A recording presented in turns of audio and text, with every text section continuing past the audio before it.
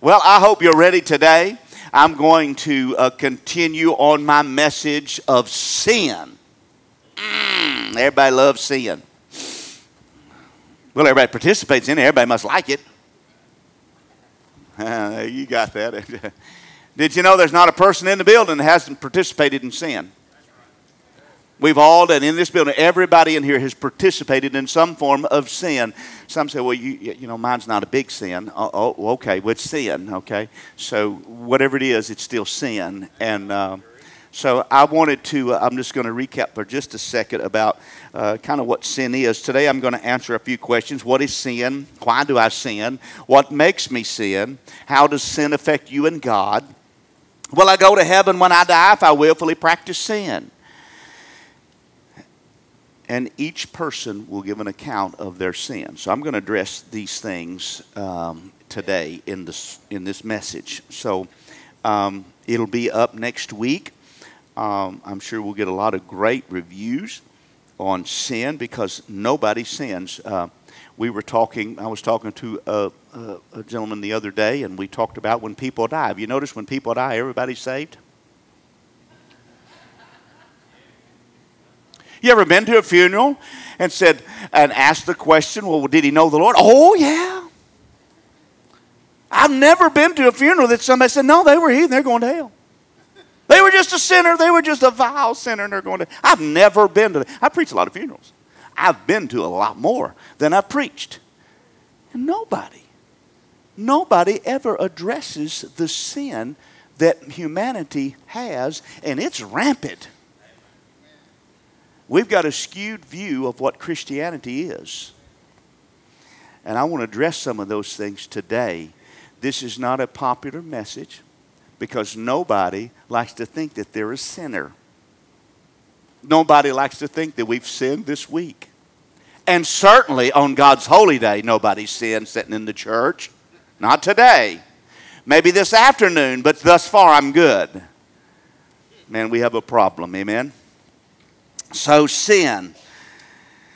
I'm going to give you somewhat of a secular definition of sin, and then I'm going to dive into some biblical references to sin and what sin is. And as I said last week, sin is violence and lovelessness toward other people, and ultimately rebellion against God.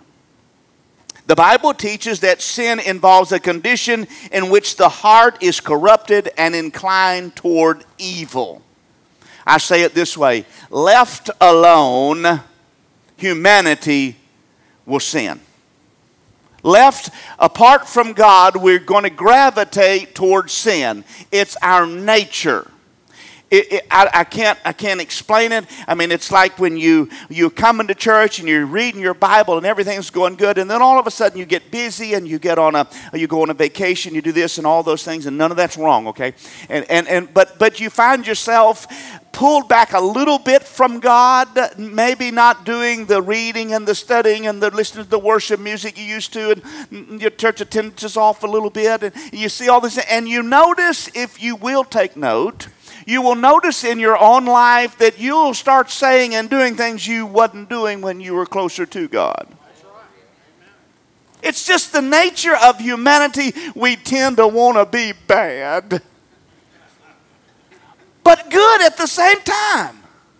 We want to be that good bad. I want to be a Christian, but I want to just do bad. I want to do stuff that just makes my flesh feel good. Amen? And that comes in a lot of forms. Sometimes that's in sensual relationships. And sometimes it just makes you feel good to talk about somebody. Come on now, you got most honest fella in the room right there. You just like, yes, I've been feeling that about them, and you just wanted somebody to agree with you about them, so man, that makes me feel good. I don't feel like I was really that wrong because someone else saw it too. Well, just because everybody in here is a sinner, don't mean you ought to do it too. My mother and father used to say, if everybody jumped off the bridge, would you go and jump off too? I was kind of dumb sometimes. I'd say, well, how deep's the water? Yeah, how high is the bridge? Yeah. So we have a tendency as humanity to gravitate toward evil. James 4:17, somewhat of a biblical definition of sin. James 4:17 says it this way: therefore, to him who knows to do good and does not do it, to him it is sin. Uh-oh. If you know to do good and you don't do it, to you is sin. Now look, a lot of people take that scripture and they twist it and say, see, I get to make up what's good for me as I go along. Negative. Wrong answer. Here's the deal. Moral relativism, that's what that's called. When you want to make up the rules as you go along. When you want to say, well, this is good for me, may not be good for you, but I'll do me and you do you. That's moral relativism, and moral relativism is a sin in itself. You don't get to make up the rules. See, when you participate in moral relativism, guess what? You've made yourself equal to God to set the standard of what sin is and what sin is not. Anybody in here equal with God? Quit trying to make up the rules as you go along. You don't make the standard. You have to follow the standard. Amen, preacher, you're doing really good so far. What time are we going to get out? So why do I sin? You ever ask yourself, why do I sin? Has anybody ever asked yourself that question? I've asked myself that question. Why did I just do that? Why did I allow myself to do that? There's a bunch of answers. Sometimes it is someone else made me do it. If they hadn't have aggravated me, I wouldn't have said that or done that. A lot of times we say, the devil made me do it. What'd you say? It don't work. The devil, watch this. Do you understand the devil can't make you do anything and God won't make you do anything? The devil, listen to me. The devil can't make you do one thing. He doesn't have that power. The only time the devil can get to you is when you yield to what he wants you to do. But he can't make you do anything. You can't even make your spouse do something. Sometimes it's not okay to be honest, David. I got marriage counseling at 4 tomorrow. No, I'm kidding. But you're right. The devil can't make you do anything. He cannot. He doesn't have that authority and power. It is only when you relinquish and rebel, watch this, against God that he has authority in your life. And rebellion against God is sin. Any form of rebellion against God is sin. Praise the Lord. So why do I sin? And what makes me sin? I have a scripture for that. In James chapter 1. Now look, I'm going to put the burden on you this morning. And myself, okay? When I say you, I'm talking about. So I'm going to put the burden on you today. It's not on God. What makes you sin? Why do I sin? It's going to be put on you. So get ready. I want to just, as Ralph says, go ahead and you brought the wrong shoes today. Those are not steel toes, are they? You're going to be in trouble. I'd be sticking them back under there. In James chapter 1, verse 14, now I'm going to read this verse and then I'm going to share it with you again. But each one is tempted when he is drawn away by his own desires and enticed. Watch. Then when his desire has conceived, it gives birth to sin. And when it's full grown, it brings forth death. Back up to verse 14, please, on the screen. Now let's break this down. Why do I sin? When you are drawn away. From what? What are we drawn away from that makes you sin? Well, I can say with assuredly that if you're in God's Word and you're reading His Word and you're worshiping God and you're meditating on God, that's not sin. So there's only two forces in this world, good and evil. There's morality and no morality. And morality and goodness comes from God, correct? So if we're in Him and we're drawn away from something, the only thing that can be drawn away from is Christ. And when we get drawn away, we get enticed to do what? Sin. Watch. What makes me sin? When I'm drawn away by my own desires. Do you know that living the Christian life is not only about you, always about you? Somehow we've thought coming into the church and it all ought to please me. It ought to make me feel good. I should leave good. I should leave lifted up and encouraged, and you should. Most of the time. The problem is the pastors in most churches say that that's all you ought to hear. And we never teach those things that will bring you to a place where you're not going to feel good. Where you're not going to feel like you're worthy. Where you're not going to feel righteous. We don't want to talk about sin. We don't want to talk about those things that pull us away from Christ. We want you to feel good so you'll give more. We want you to feel good so you'll invite somebody to come back and you can see me smile. Amen? But we're not talking about sin today. So my own desires. I'm going to read James 1:14 and 15 again. But each one is tempted when he is drawn away by his own desires and enticed. In other words, when you're drawn away from what God instructs you to do and you want to do what you want to do.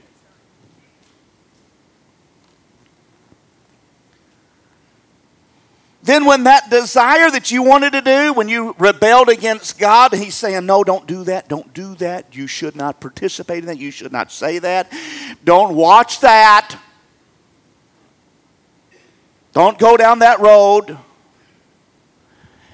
My desire entices me to do it. He says, when you're drawn away, he says, when that desire has conceived, in other words, when it's birthed, when you actually do it, guess what happens then? When it gives birth to sin.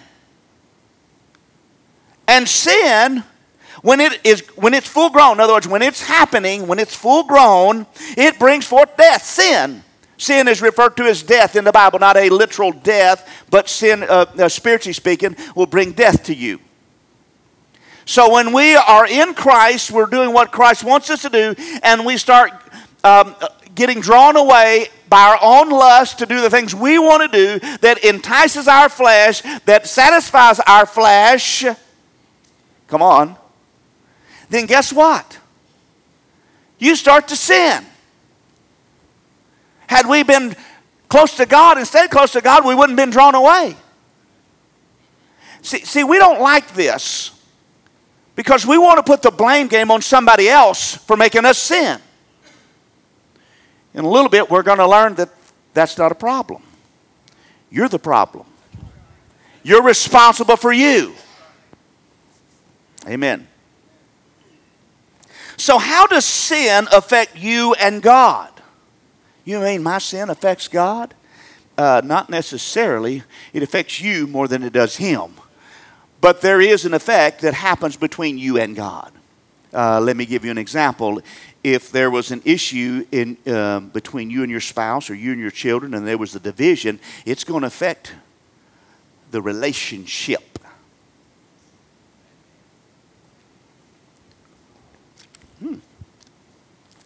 Might be a shorter message than I thought. Remember Pastor Appreciation next week. Banana pudding, somebody, So how does sin affect you and God? It creates a division. Nobody raise your hands when I ask this question, but if you're married or have been married and there was a tiff, you've done something that upset the other person or vice versa, was there a division in the relationship? Don't raise your hand. Yes, there was a division, and depending upon what was done, there was a great divide. There was this thing called a chasm. You ain't getting next to me for the next 6 weeks. You married folks know what I'm just referred to. There's a division in the relationship when something goes wrong. So how does this affect us? And Isaiah 59 verse 1 says this about you and your relationship with God. This is what sin does to you. How many of you want to be separated from God? Nobody? Anybody in the balcony? Would you like to be separated from God? Nobody in the building? Really? Are we really? But we sin. What does sin do? Watch this in Isaiah 59 verse 1. Behold, the Lord's hand is not shortened that he cannot save, nor his ear heavy that he cannot hear. Now I want you to understand this verse first before we get to the next one. The writer here of Psalms is wanting you to understand that the problem is not on God's end. Watch this. Let's read again. But behold, the Lord's hand is not shortened that he cannot save, nor is his ear heavy that he cannot hear. It is not God's problem that you sinned. God made a way for you to be saved from your sins, to be pulled apart from your sins in Jesus Christ when he died on the cross and he got up out of the grave, okay? So the sin problem is not God's problem. He has already done his part to solve the sin problem. So the psalmist is saying, look, I want you to understand it is not God's problem. He's not that he can't save you from it. It's not that that his ears shortened, that he can't hear you when you call out to him. But here's the problem. You're the problem. I'm the problem. Sin has created this thing between you and God. And here, let's read verse 2. But your iniquities, we could read it like this, but God's iniquities have separated you from him. Are you reading it? That's not what that says. But that's what we want to think sometimes. It wasn't me. It had to be somebody else. We don't put God in there. We just blame someone else. Take ownership for sin. You sinned, it's yours. Watch, it says, but your iniquities. Whose iniquities? Say mine. Everybody say mine. My sin, my iniquities have separated you from God. So we could say it this way, my sin has separated me from God. Now that's not popular preaching. People say, no, you can't be separated from God. Well, somebody's lying. Either you, me, the world, or the Bible. Because the Bible, I just read that our iniquities, our sin separates us from God. That's what the Bible says. There is a separation. God didn't move, however. God did not move. He's right here. But when you sin, there's a division, according to Scripture, between you and God. It says it is separated, and how does it separate? Watch this. And your sins have hidden his face from you, so that he will not hear. If you're practicing sin, I hear people tell me this, you know they're practicing sin. They'll tell you they're practicing sin. Oh, and I've been praying to Jesus, he's been speaking to me. Not according to Scripture, he's not been hearing you. He will hear you when you repent. But he's not hearing your general everyday prayer if you're in sin. That's what the Bible says. He will not hear you. Your sin separates you, that he turns his face from you, and he does not hear you. Oh, Lord Jesus. Quiet in the Pentecostal church today. Sin. We like it. But we don't want the consequence of it. We're living in one of the greatest days of, I don't even know if this is a word, but I'm going to make it up as I go. Falsity, of falseness. We think we're Christians. We go to church, and yet we participate in sin willingly. I'm not talking about a mistake, a stumble, a hiccup in your life. That's not what I'm talking about. We willfully participate in sin, but we think we're good. And the Bible says, God doesn't even hear you. Praise the Lord. Thank you, Jesus. We're going to have a break here. We should have brought popcorn this morning so everybody have something to do. Because there's some stillness in this church today.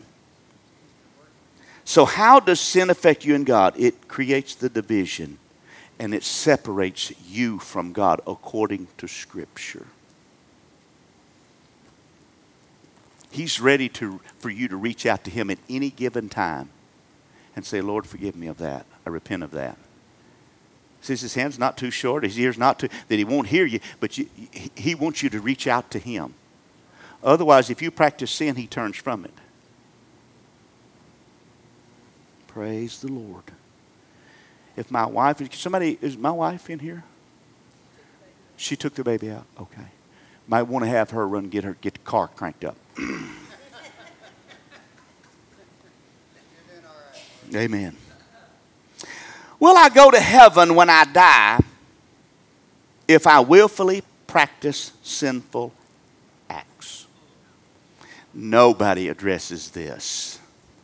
Nobody wants to tackle that question. I'm just an ignorant, crazy preacher that'll address it.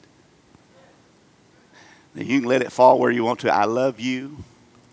Watch this. If I'm wrong in this, you ain't lost a thing. If I'm wrong and you're right on your belief system, okay. But if I'm right and you're wrong, you lose everything. Watch. Hebrews 10:26. For if we sin willfully, listen to the wording. If we sin willfully, everybody say willfully. Let's say it this way. If I want to go sinning, say it with me. If I want to go sinning. That's willful sinning. If I want to, okay, watch this. If we sin willfully after we have received the knowledge of the truth, that's the gospel of Jesus Christ, there no longer remains a sacrifice for sins. Watch this. Verse 27, but a certain fearful expectation of judgment and fiery indignation which will devour the adversaries. Let's back up and dive into the meat. For if we sin willfully after we have received the knowledge of the truth, let me give you the basis for this scripture. When this was written, the writer is addressing a group of Hebrews that have found Christ. Okay, they found Christianity. Remember, Christianity is coming on the scene. All they've known is Judaism to the most degree. And he says, once you find the true knowledge of Christianity, of Christ, Him being crucified and resurrected, once you find that, and you go back to a different religion, a Judaism, if you will, you go back to that, he said, then there's no sacrifice. There's no sacrifice remains for you. You've rejected God. When you reject God, you don't receive God. When you reject God, you're not part of God. He's not part of you. So he says, when you've come to this knowledge and then you reject God, guess what? Here's your expectation. Here's what you can expect. Verse 27. But you will expect a fearful expectation of judgment. You're all going to be judged. Do you understand that? But do you understand, as a blood-bought, born-again Christian, you don't have to fear judgment. Do you understand? You don't have to fear judgment. I don't fear judgment. I'm blood-bought, born again. I'm going to be judged for everything I do. We'll learn that in a minute. But I'm not fearful of judgment. I'm not thinking, I hope I get in. I hope I get in. Man, I hope I get in.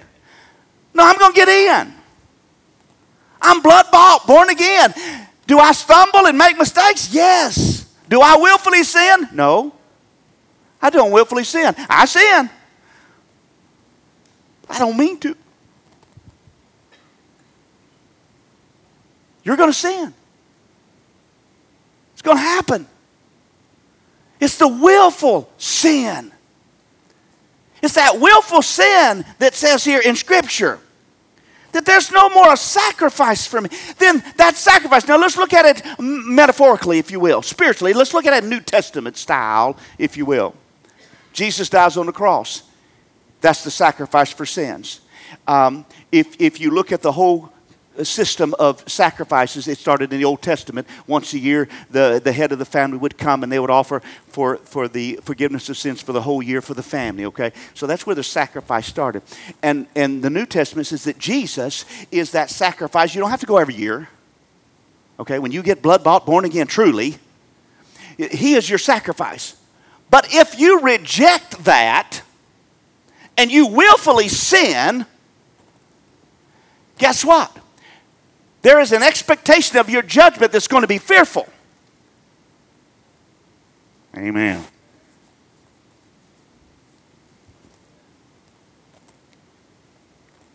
You want me to answer the question, don't you?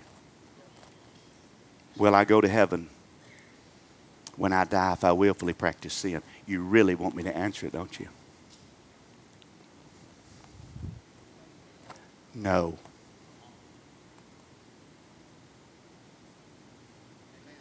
I got some verses I'm fixing to prove to you in New Testament in case you're hung up in New Testament only. Willful sin separates you from God. Willful sin keeps God from hearing you. Willful sin will land you in eternity in hell. Praise the Lord. Watch this. Stay with me. Don't tune me out yet. I've been praying for the last 2 or 3 days. Lord, don't let them close their ears before I get finished. Because there's hope. There's hope. Galatians 5:19 says this. Now the works of the flesh are evident. What sins? What part of you sins? My flesh. My flesh sins.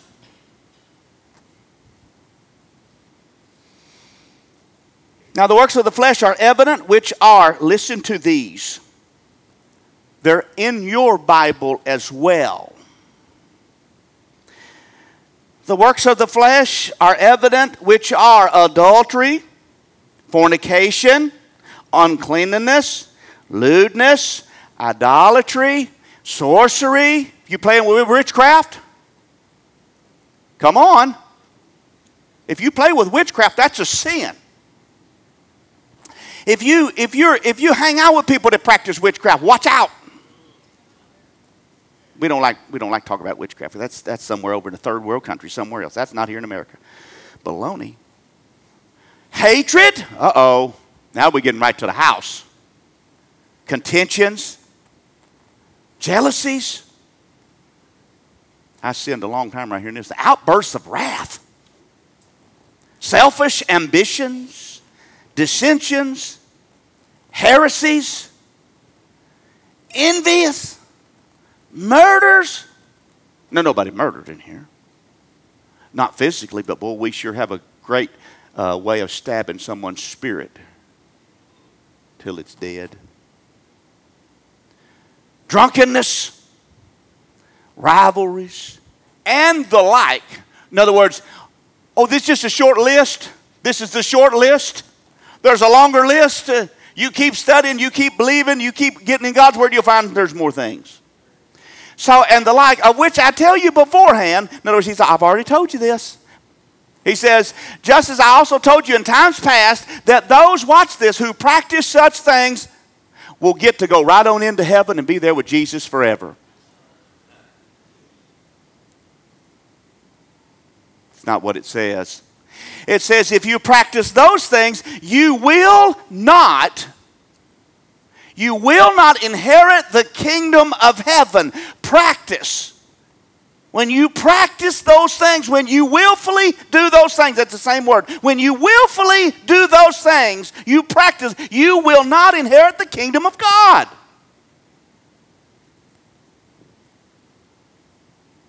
My toes are hurting. Next set of scriptures in 1 Corinthians chapter 6, verse 9.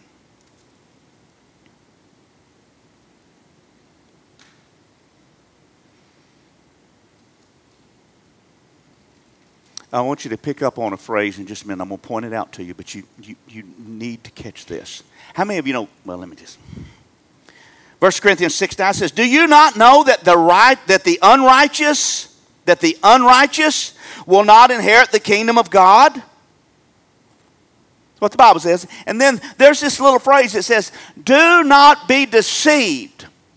I think so many people are deceived when it comes to the practice of sin that they got saved when they were 4 and they haven't attended church, they hadn't been in church, they don't practice godliness in any way or holiness, and somehow they think that they just got a free ticket in. That's not what Scripture indicates at all. Scripture indicates that you must be holy as he is holy. And if you're out doing all those crazy things for 25 years, you're really not saved, because the Bible teaches that there's going to be fruit from your life if you're a blood-bought, born-again child of the King.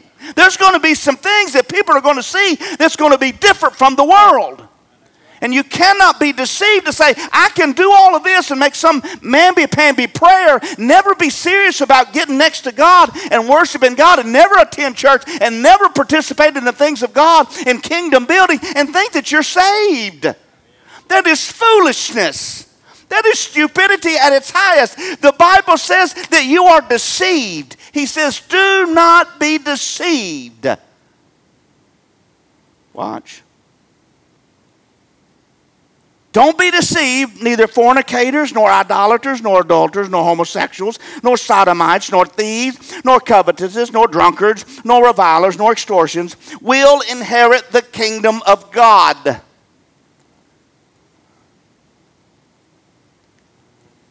I'm here to tell you, church, I feel the love in the house, okay? But I'm already out here. I'm just going to go on. You listen to me. According to Scripture, you cannot be practicing these things that Scripture we've just read. Practice those things. I'm not talking about getting saved today and working through some things. That's not what I'm talking about. Do not misunderstand me. Because how many of you got saved and you still dealt with some of those things in the past as you worked some that salvation and that sanctification out? How many of you know that? How many of you know that you're still going to be working on some things? That's not what I'm talking about. Stay with me. But if you continually practice these things, there is no such thing as a Christian homosexual.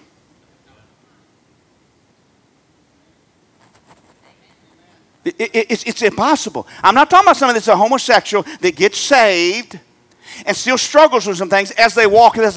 That's not what I'm talking about. I'm talking about somebody that says, oh, I'm a Christian. They're not trying to do, but I'm calling myself a Christian. You cannot be a Christian and a homosexual at the same time. It goes against God's word. You can't be a habitual liar and be a Christian at the same time.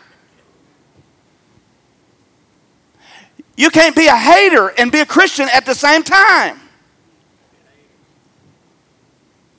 You can't have jealousy up in your heart and built in your heart and be a Christian at the same time. I'm not talking about dealing with things in your life. I'm not talking about working this thing out, okay? Please understand me. Don't leave here and say, well, the pastor said there's just no hope for me. Oh, I got scripture for that in a minute. There's hope for you. What I'm telling you is you can't willfully practice sin and say that I'm a child of the King. Oh, you can say it, but it don't mean anything. I can tell you that I'm a multimillionaire, but it don't mean one thing.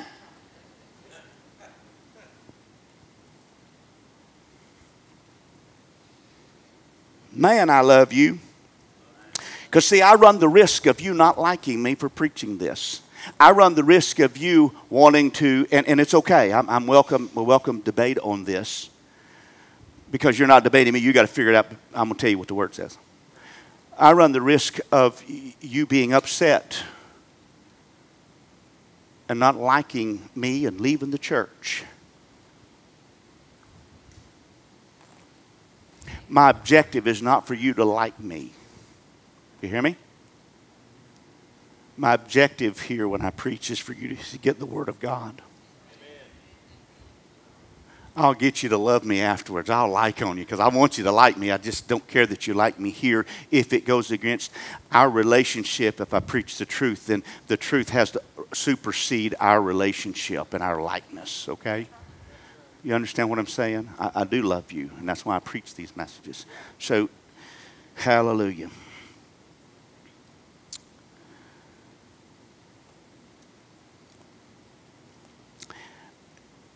Each person will give an account for their sins.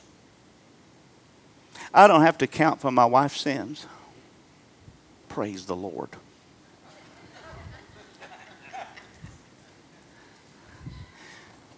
A bigger praise is she don't have to account for mine. I can't get in on my mama's prayers. I can't get in on my wife's goodness or how wonderful the people are in this church. I can't get in on your goodness because I was your pastor. No. I've got to give an account for me. And you have to give an account for you individually.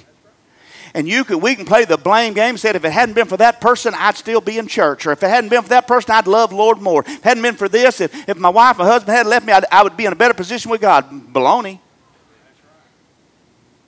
No, my relationship is based on me and God, not me and them and God.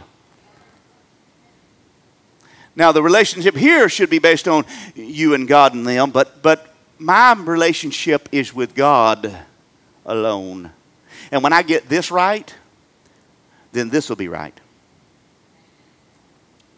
If you're in here and I've ever done marriage counseling with you prior to marriage or even afterwards, I draw a triangle on a piece of paper, just like this. And I put your name on one side and the spouse's name on the other side. And right at the top, I put God. And as the triangle goes up, the closer you get to God, the closer you get to your spouse. But it's never about you and your spouse. It's about you and your relationship with God and their relationship with God. Unfortunately, so many times, one of the two parties don't want to go toward God. And that not only separates the relationship spouse, but it also separates the relationship with you and God, with them and God. Oh, praise the Lord. Romans 14:11 says this, "For it is written, as I live, says the Lord." Now this is the Lord saying this because it just said, as I live, says the Lord. As I live, says the Lord, every knee shall bow to me and every tongue shall confess to God. So then each of us shall give an account of himself to God. Everything you do, you will stand in judgment for when you get in front of God. Everything you've done. There's nobody going to escape God's judgment. It's impossible. You're not so holy that you won't have to bow before the king. You're not that righteous. Even the most vile sinner with pride built up in his heart is going to bow before the king. And he's going to give an account for everything he's ever done or said. That's strong, church. I don't know if you do like me, but when I read stuff like this, I start thinking about, oh, Lord Jesus. I've done a lot of good stuff, bad stuff in my life. But all of a sudden, the Spirit of the Lord comes up and says, yeah, but you're forgiven of that. Don't worry about that part. Then it helps me to think about how I need to react to certain situations or people or things in the future. Because I'm going to give an account for every time I talk negative about my wife. We have adult discussions, by the way. I know you all don't. But sometimes you say things you didn't mean to say 3 seconds after it came out of your mouth. And you didn't mean to say it, but I still got to give an account for it. That thing that I did that nobody know that I was doing a certain way to manipulate somebody because I didn't really like them. Do you know the Lord saw that? When no one else saw it, and guess what? You're going to have to give an account for that. Boy, this is real life preaching, teaching right here. Right at the house, right down where we... Matthew 12:36 reiterates what Romans 14:11 says. It says, "But I say to you that for every idle word men may speak, they will give an account of it in the day of judgment." Makes me think of that little saying, you got 2 ears and 1 mouth, means you ought to listen twice as much as you speak. My mama used to tell me, boy, you need to start thinking before you start speaking. My wife still helps me with that quite a bit. Hunter helps me with that. I asked, some of y'all know this story. I said, hey, a couple of years back, I said, can we go live with the live stream? He said, nope. It didn't even get out of my lips good. He said, nope. Well, inquired minds want to know why he would be so quick to say that, Matt. Why not? He said, You say too much stuff, we got to edit. Mm-mm.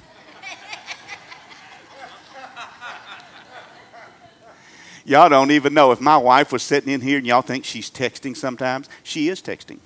She's texting Hunter and say, take that out, take that, edit this, edit that. We don't need that.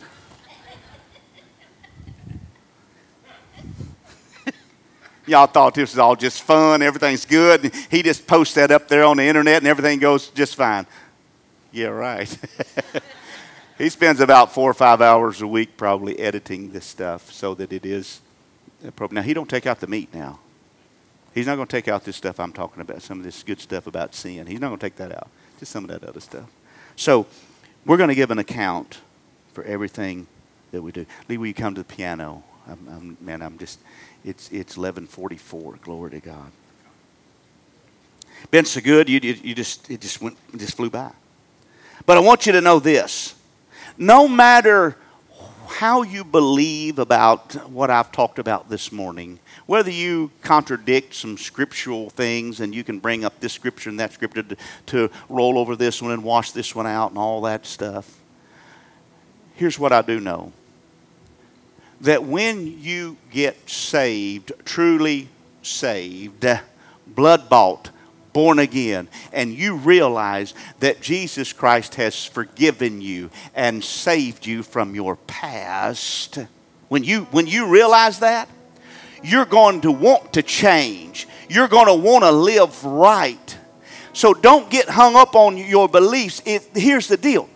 If you get right with Christ, know that you have forgiveness of sins and there is mercy and grace that will extend to you when you're willfully going after God. But if you willfully reject Him and say, I don't want Him anymore, I want to get rid of Him in my life, and you go back, you really wasn't saved.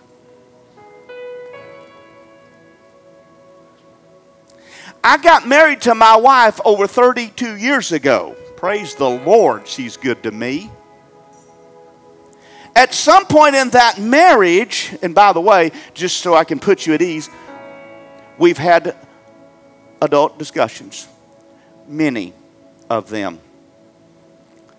But not one night in 32 plus years, not one night have we ever spent the night away from each other under a different roof, mad at each other. Because I'm a little slow, but I got enough sense to know that God put her in my life and she keeps me grounded. And so I'm going to get that right. Amen? So I want to clarify that. But if at any point in my marriage, say 2 years into my marriage, if I said, and we've never been separated, but none of that, okay? None of that. I'm not bragging on us. I'm just bragging on us because God's been good to her. He's given her mercy and grace for me, okay? I'm telling you, I'm worth kicking to the curb. You hear me? I've been worth kicking to the curb like a shot rabbit crazy. But at 2 years into my marriage, if I'd have went in and we're married and I said, you know what, honey, I'm done with you. I'm out. I'm done. Here, you need these papers. Here's these papers. I need you to sign these papers because we're done. I'm not in love with her. I'm done. I reject her. I reject her affection. I'm rejecting her wisdom, her knowledge. I'm rejecting everything that she has brought to the table. I reject that. We get a divorce and I walk away. I am no longer married to her. I'm not. Now I can walk around with the divorce papers in my back pocket, recorded at the courthouse that we are no longer married. Be making alimony, child support, and all the other things. Be paying for the house that I used to live in. And I can walk up to someone and say, yeah, we're married. What? Yeah, I'm married to Tina. Knowing I got divorce papers in my pocket. Knowing divorce is final. No, I'm not married to her. We're divorced. I rejected her. She didn't want it. I wanted to get a divorce, so we're rejected. I rejected her. I am no longer married to that woman. But yet, when it comes to Christ, we reject Christ. We got divorce papers in our back pocket called sin that we willfully want to go do. And then somebody says to you, oh, I'm a great believer. I love Jesus. But I saw you drunk at the bar the other night. And the woman you were with wasn't your wife. Could you be a Christian and still do that? Oh, yeah. Yeah, I'm a Christian. So stupid, isn't it? That's the dumbest thing ever. But yeah, we believe that we can do those things and still be in right relationship with God. And everything's just fine. Everything's good. God's good with us. He just winks at us. You're good. No, you're not good. You're not good. God is ready to receive you. He's like, son or daughter, come back to me. I love you. I don't want you to leave. I never wanted you to leave my presence. I never wanted you to go and do this. But come back to me. You must come back. Say, Lord, I repent of my sins. That's not anything you want to play with at judgment. Why would you want to play with that at judgment? Why would you want to hope that happens? Why don't you just stay with God? Why don't you just live for God? Why don't you give Him everything that you have? Why don't you just say, God, I surrender to you? And why don't we just make sure? Praise the Lord. There is hope as I close. Not that there's hope that I'm closing. I am closing. But there's hope. Isaiah 55:7 says this.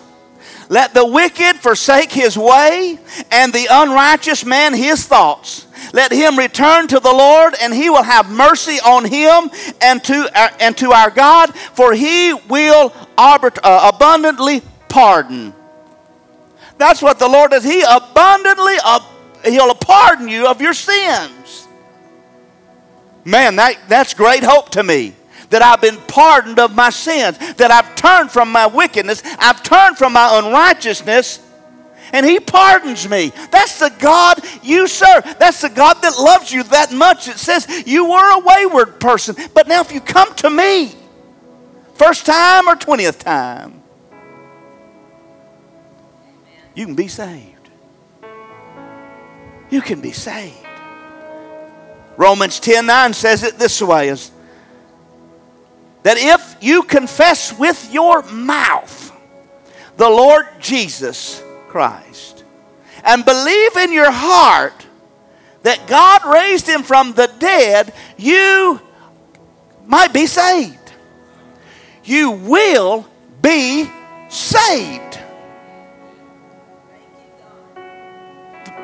Goes on to say that with the mouth confession is made, and one believes in the heart, as we stated in the beginning, that this sin is a heart condition. But if you believe in your heart, you can be saved.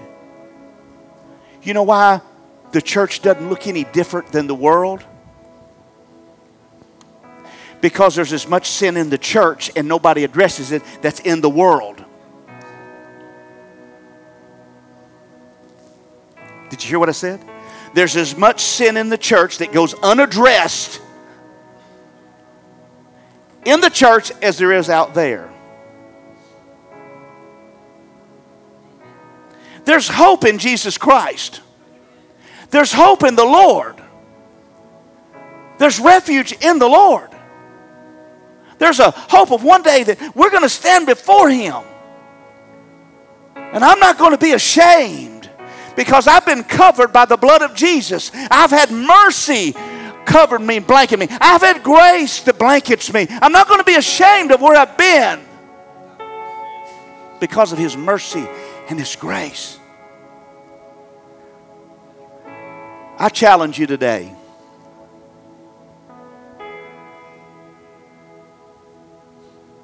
Let's start looking at our sin.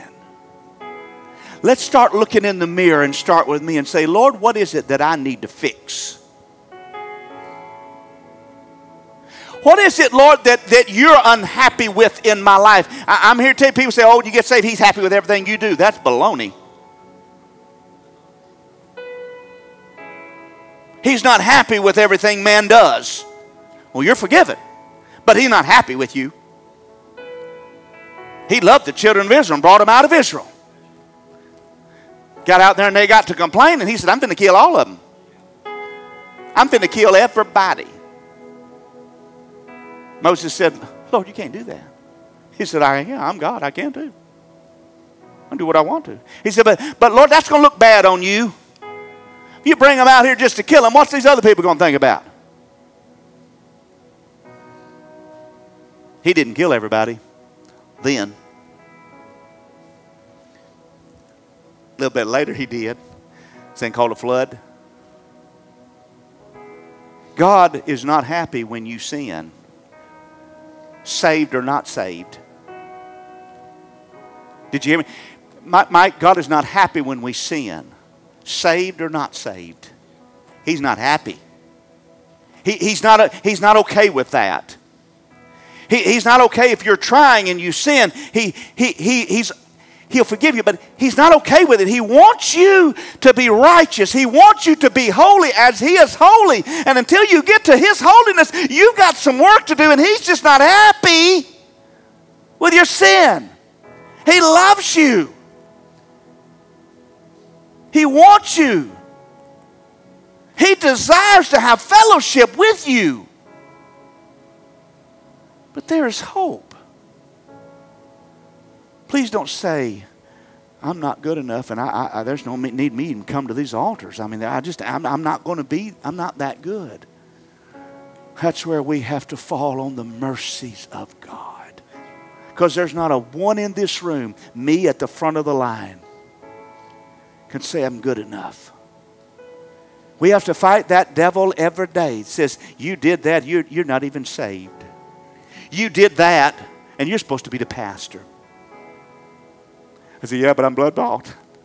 Praise God, I'm blood bought. I'm forgiven. I've got grace and mercy. Praise God. I'm going to try not to do that later. Where's Jacques? Where are you at? One of the sayings that Jacques going to take back home to South Africa is that I'm better today than I was yesterday, and I'm not as good as I want to be tomorrow, right? I told him that, and he said, I got to write that down. You know where that was birthed? There's only one person that knows where that's birthed, and that's Jacques. But I'm going to tell you, and I'm going to close, where that phrase in my life was birthed. As many of you know, I used to have outbursts and fits of anger. That's one of the things we read. And I remember on the farm one day, I had an outburst of anger.